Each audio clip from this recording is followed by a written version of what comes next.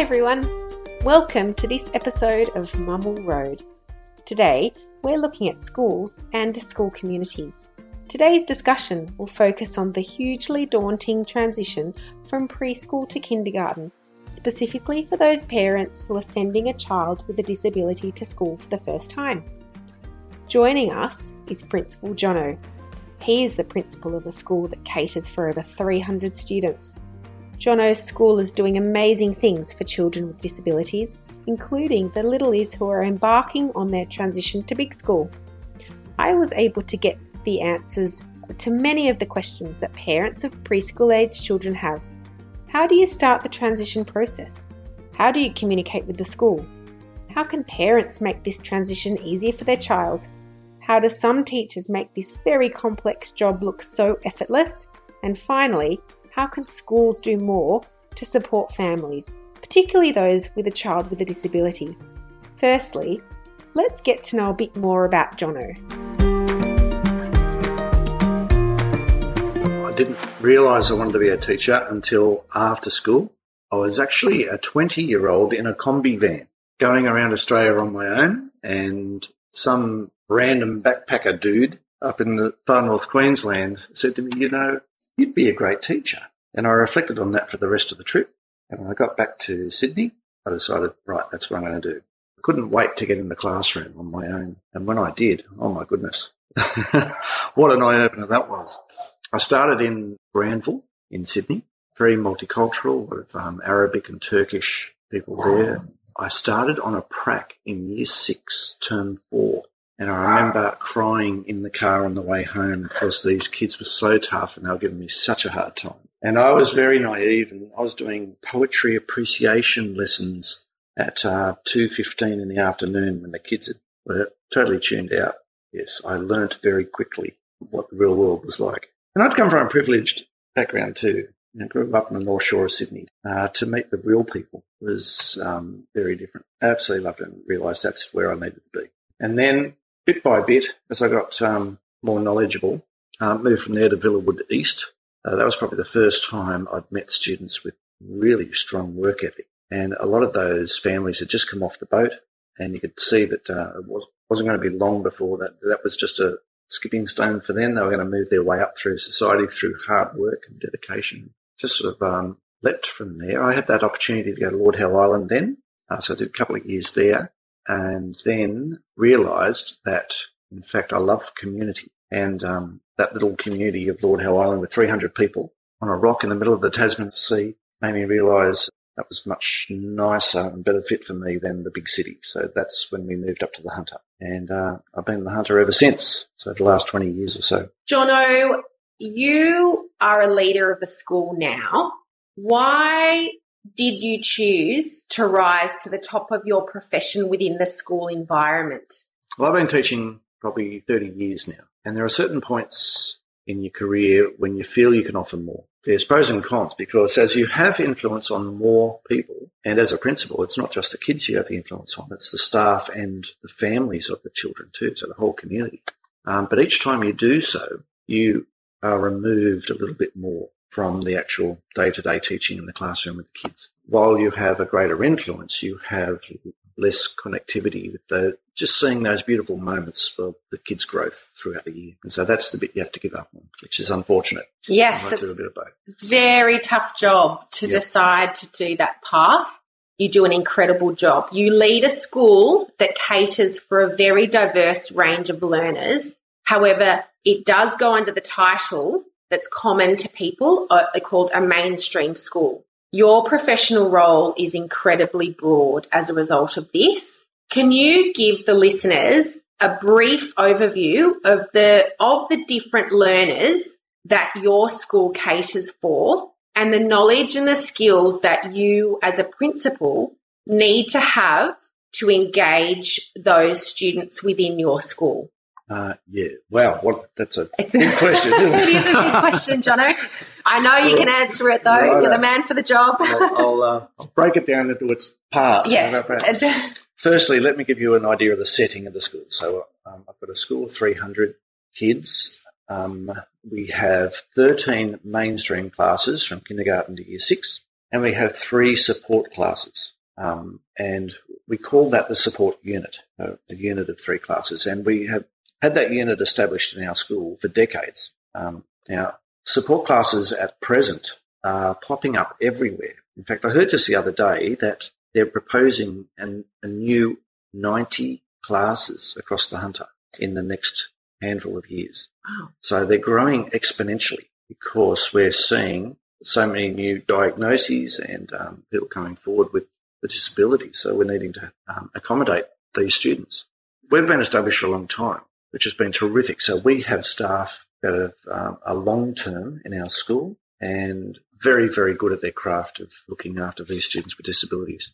So I've got to say, when I got there, I'd never been in a school with a support unit before. So there was an awful lot of learning for me when I first arrived. And I took the lead of the support staff a fair bit and really learnt a lot from them. And I'd go to colleague principals who also had support units as well and would ask them about things. What we're finding these days, though, is that there are students with disabilities everywhere. They're not necessarily just in the support classes. We have a huge number of students with disabilities in our mainstream classes as well, and also need to be catering for them. How do we do that? We're always doing professional learning. We're learning an awful lot about the different diagnoses because they seem to keep changing as well. There was the ADD and then became the ADHD and then it became ODD and then it just goes on and on. Yes. This year I heard of a brand new diagnosis I've never heard before in my life. Just trying to keep up with the medical profession of what these new diagnoses are and what that means for educators and how we need to cater for that child in the support setting or the education setting is really complex. And we're learning too more and more about trauma-informed practice and how the effects of trauma can look like other diagnoses, where we might be thinking a child has some autistic tendencies or some ADHD or whatever. It might in fact be trauma-related. Our understanding of dealing with these students just gets better and better. But in saying that, every day has its absolutely wonderful moments where you're seeing growth in these kids, but every day presents challenges too because what might work on the last 3 days doesn't work today, and we've got to keep reflecting on our practices and changing them up. But the success comes, I think, from 2 things: that you have a really dynamic team around you and you trust in their abilities and you will push forward as a team. And then the second one is the relationships with the kids and their families. And as I said, we've got those great moments. We've also got those difficult moments. And if you can build those relationships with the families and the kids and be depositing into those emotional bank accounts, celebrate the great times, well, when there is a difficult time, we can navigate it together and have that trust between home and school that we're doing the best for our kids. Excellent. Wow. Jono, just listening to that, and I'm sure the listeners who tune into this podcast will feel the same, that gives us a little bit of an insight into the capabilities of your role. Your professional practice every day spans from interpreting medical diagnoses right through from being a pillar of the community and a real sounding board for families and staff members. I am just actually in awe of you right now. What a terrific job that you do. The majority of the listeners and the families that I deal personally with have a link to somebody with additional needs. You have been in the industry for 30 years. Could you just give us a couple of sentences about what you've seen in the realm of inclusion in your professional practice? Yeah, I'm seeing that we are getting better and better at it as the years go on. There's a greater understanding amongst the whole community as the importance of inclusivity. There needs to be a distinguishment between what inclusivity is. It's about the full coming together of kids with disabilities with the main population. Integration is a bit different. It's having children with disabilities within a mainstream setting, which is pretty much the way our school has been set up. And those kids within our support classes, they integrate. So they come out to the playground and join the rest of the school population. They're there at our assemblies, but they stick within their own classes for the majority of the day. Yes. If a child shows some adeptness at a certain subject, they might then go and visit a mainstream class for that lesson and so on. But on the whole, their group together. Okay. That's seen more as integration, whereas inclusivity B, what I talked about earlier, where you've got kids with disabilities in the mainstream classes, working with the kids with full ability all day long. That's what I hinted earlier about where I see us going in the future. A couple of years ago, I did an exchange with a Canadian principal from Vancouver, and that involved her coming over here for 10 days, and then I went over there and stayed there for 10 days. When she walked into my school and saw the support classes as distinct from mainstream, she said, "Oh, you're still doing this, are you?" And I looked at her and said, what are you talking about? And she said, "Oh, yeah, we went down that road and we found that what was going on was the classes were created exponentially." Does that sound familiar? And it just got out of hand and it's silly. So we abandoned that idea and we went back to full inclusion. So that all students, whether disabled or not, learn together in schools and the appropriate supports are provided. So if you've got a severe disability, you've got lots of personnel there. Mild disability, you just have accommodations and so on. And went into their schools and had a look around, and they seemed to be a genuine inclusivity going on, which was terrific. So I'm wondering if maybe down the track, New South Wales or Australian schools systems might see that as the future. In saying that, though, what we have currently is what we have. What we do have at present, we do well. Hugely proud of the public education system because they will never say no to providing the properties and the access for students who need it. If we know that a child is coming to our school and we know that they need certain properties, let's say, we need a new ramp in the school, we need handrails on the stairwells or whatever it might be, the Department of Education will fork out the money to make sure those facilities are available. And if we've got enough notice, they'll be ready on day one when that child arrives. And we're talking hundreds of thousands of dollars in some cases to get that school prepared for that child, which is a real testament to ensuring that the school system caters for the needs of the students. It's excellent. Yeah. So that's the properties. And then, of course, if we need the personnel, we have ways of making sure that happens as well, to a point. Sometimes, we have the capability. Sometimes the child's needs exceeds the capability of one setting, but then that goes to a panel and we look at other settings that does cater for that child. Wow. Yeah. It's fascinating. And it is incredible to hear that insight into how the school does prepare for children with additional needs. I am a parent of a child with a disability, and some mornings I am incredibly stressed just getting my own child to their schooling setting. I feel overwhelmed. Their siblings might not have been dressed in time, and we arrive at the school gate in quite a fluster. I and many, many other families hand our children over to you in our state of stress sometimes. You, as a principal, and your amazing staff receive them and set our mind at ease. When you see a parent's face, like mine sometimes, who've had a morning, like I've had many of them, how do you respond in a way to give them that sense of ease when you can evidently see that they've had a tricky morning? Talk us through what goes through your mind in the transitioning the child from the parent into your school community. We understand, as most teachers are also parents themselves. We've all been there. We've all had those mornings. We understand completely. I guess the first thing is there are no judgments. We get it. So then what I think we are best at offering is routine and calm and comfort. And we also come from a team approach as well. So where Dad might be already off at work and you're trying to do it on your own in the mornings.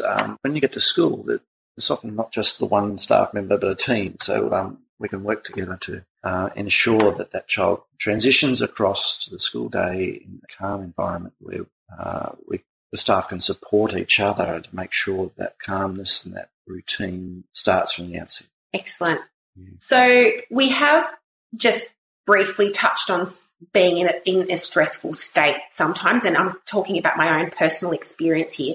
Your professional practice, and you lead a team of staff, you would have stressful days and stressful weeks. How do you defrag, or how do you come back from a day that's been particularly stressful or a week that's been particularly stressful and review or go over your practice in a way that can keep your personal stress under control, and also you need to be firing on all fours to support your staff. So can you just talk us through a little bit of the stress management process that you go through? Yeah, sure. It's funny you say we've got to be firing on all four cylinders. I used to work for a principal who would come in on some days and say, "Oh, Jono, I'm only firing on 11 cylinders today." And I'd look at you and say, are you presuming that you're a 12-cylinder man? Yeah. You got the big engine, have you? You're absolutely right there. It is a stressful job. You get hit from so many different angles. You've got the kids, the staff, the parents. You've got all the expectations from the department coming down on you. You've got the community expectations. Yeah, the hits just keep coming. You think everything's going smoothly, and you should never presume that, because the next second something blows up and you're at it again. I think the way I deal with it is that I'm very conscious of what I have an influence over and what I don't. So I'm always reflecting on what's my sphere of influence. How can I affect this situation? How can I deal with this to a point, and then forget about the rest? The rest just will happen anyway. There's been a real push for all teachers, principals lately, to make sure that you're looking after your own well-being as a priority. And they always use that analogy of when you're on the plane and the air socket things come down, and you're supposed to face mask on your own face first before you assist the people around you. I talk about that a lot with the well-being as well in schools. I rely on coming home and debriefing with my wife, who's very good. Chocolate and alcohol. Excellent. Of course. Just going out with friends is very important too, making sure you exercise and sleep, all the usuals. Yeah, well, that's really great. I'm very conscious of the well-being aspect of the position that you have, because of the responsibility that you have to so many people. I am just going to shift a little bit of a gear here, particularly at this time of the year. It's term 3. A lot of the people that I deal personally with, parents who have children who will be transitioning into kindergarten next year, in the coming year, and they often have additional needs. They're not yet in a schooling environment. They've not had exposure to principals and schools and routines.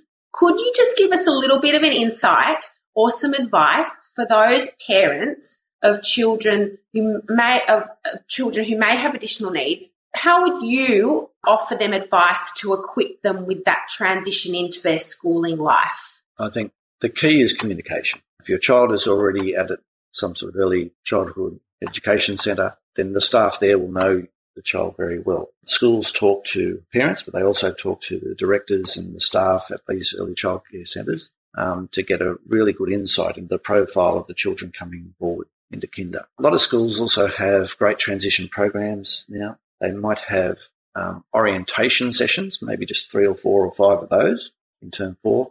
But a lot of schools now also are doing extra transition programs, such as our school, for instance, is doing throughout term 3, doing like a play group every Friday.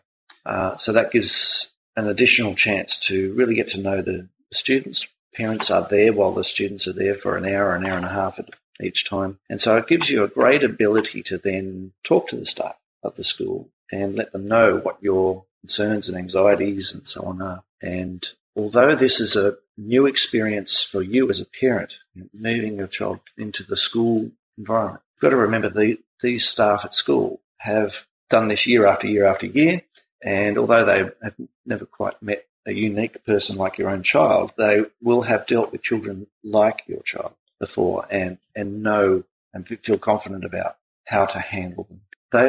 I think most teachers get into teaching because they care about others, and I think you'll be looking hard to find a teacher at a school that doesn't care about the children coming in, and they will listen intently, they'll listen to what your concerns are, and they will do their utmost to put you at ease. Because I think sometimes a lot of the anxiety that comes from a child staying in school is not from the child themselves, but from the parent. Often the kids on day one, they will quite happily take the hand of the child next to them and walk in 2 lines down to the classroom, while the parents are there sobbing and crying at the assembly area. That was me. Yes. Yep. Those anxieties should be allayed knowing that the staff are will do their utmost to look after your child.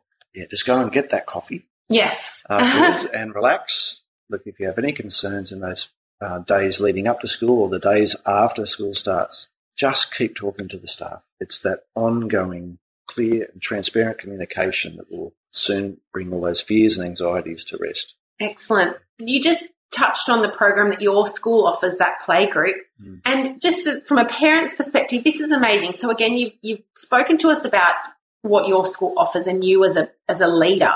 And then there's this program that's run presumably by staff at your school in addition to the teaching staff, or is it the kindy teachers that run this program, or do you bring extra staff in? Because just from my perspective, that is an incredibly valuable experience, and again, testament to the New South Wales Department of Education and your school particularly for putting this initiative together. Who runs that play group? It is the school staff. That's amazing. It's the school staff. So wow. we might collapse support programs at that point. So we have our class teachers, but we have a suite of specialist teachers too who go into classrooms to support remedial reading and things like that. So we will utilise those peripheral staff in order to then do these programs. Wow. We'll also get kinder teachers off class to come in and visit during these transition programs as well. So yes, it keeps us busy. It keeps us on our toes, but it's a wonderful program to be able to offer. So how do you get to that point? You have a 4 or 5-year-old who you know will require additional supports within their learning environment. You'd really like them to start kindergarten at their local school. When and how do you start communicating with the school? Who do you talk to? If you have a child with disability coming in and you feel that they're not suitable for the mainstream setting and you want to get them into a support class from the get-go at the beginning of kindergarten, there's a process. And this is one that some parents may not know about. You see, as the principal of my school, I'm responsible for the enrolments of all the kids that go into the mainstream classes, but I'm not responsible for the placements of children going into the support classes. That is done by a panel at district office. And that process involves something called an access request, which is a digital document that we have to write up giving the profile of the child, and then that's submitted to district office. And there, twice a term, a panel looks at all those applications, then looks at how many vacancies there are in the classes at my school and the surrounding schools, and then places those students accordingly on the basis of need. Unfortunately, there might sometimes be 10 applications but only 5 vacancies. And so an application may have to go to a number of panels before the child gets a placement. And the parent and the principal have no idea where that child may end up. They might end up at a local school, but there may be no vacancies, so they have to go to a neighbouring school. So that's how that works. Now, in order to get an access request written for a child, a 4-year-old who isn't yet at school, you need to contact your zoned school and talk to them about the needs of your child and the setting that you would like them in. And then that school can start writing the access request on your behalf and submitting that. That's really great. That's a really good, clear pathway for those parents who are in that position. Yes. To know what to do.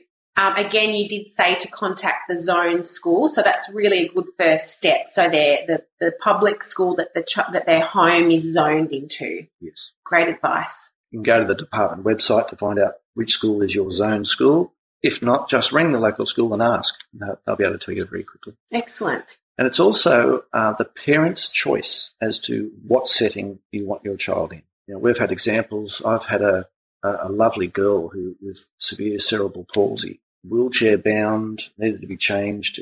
We had to get her in slings and all sorts of things. Now, her parents were adamant that they wanted her in a mainstream classroom. And so that's what we did. That worked really well. There are really 3 tiers. There's the mainstream, there's support classes within a mainstream school, and then there is a support school. Nearest one to us in the Maitland area would be Hunter River Community School. Students with perhaps more severe disabilities would go to a school of that setting. So you've got your 3 tiers, but I just want to reiterate that it is the parent's choice. That's great. That's a really great point to end on with that topic. Yeah. Thank you for that description. That's excellent. Because I feel like I've got you here and you're such a wealth of knowledge. We've spoken about the parent perspective. There are some terrific and passionate teachers out there. You've had a wealth of experience within the education industry. For some newer teachers or some teachers that are within the industry and looking for some advice or some words of wisdom, what are those words of wisdom or advice or tips for your fellow teachers within the education industry? As in? Another big one. Buy some chocolate. Yes. Oh, look, I think the reason a teacher goes into teaching is because of their passion for the education of children and just getting each child to reach their potential. And there is nothing more delightful for a teacher than, that little note or that little comment that they make, or, that you taught them the previous year and they come back and they just tell you how much they loved having you as a teacher the previous year. There's no greater reward. There are so many other stresses, the workload and all the other bits and pieces go with it, but it's just those little moments like that overbalance, I guess, the positives against the negatives. So you just got to keep that passion and realise the difference you make. Absolutely. Wow. Well, Jono, I know you as a personal friend and I admire you because of your professional capacity and what you do within your school and your community. I've known you for many years and I've always respected your work and your dedication to your role. I feel so lucky to have had this interview with you today. I really want to thank you so much for your time. It's been a pleasure. Thank you, Emily, and I really appreciate what you're doing for the families of students with disabilities as well. Thank you. Fabulous. And I think we'll go out and buy each other some chocolate now. Or some alcohol. Oh, yeah. That's it for this episode, a closer look at the transition from preschool to kindergarten. I'm Emily Bache, developmental educator, teacher and mum to 3 beautiful children, 1 who is on the autism spectrum. You can find me on Instagram, Facebook and the web. Just search Mummel Road. We're all here to help each other, and remember, every road starts with small steps. Until next time, bye!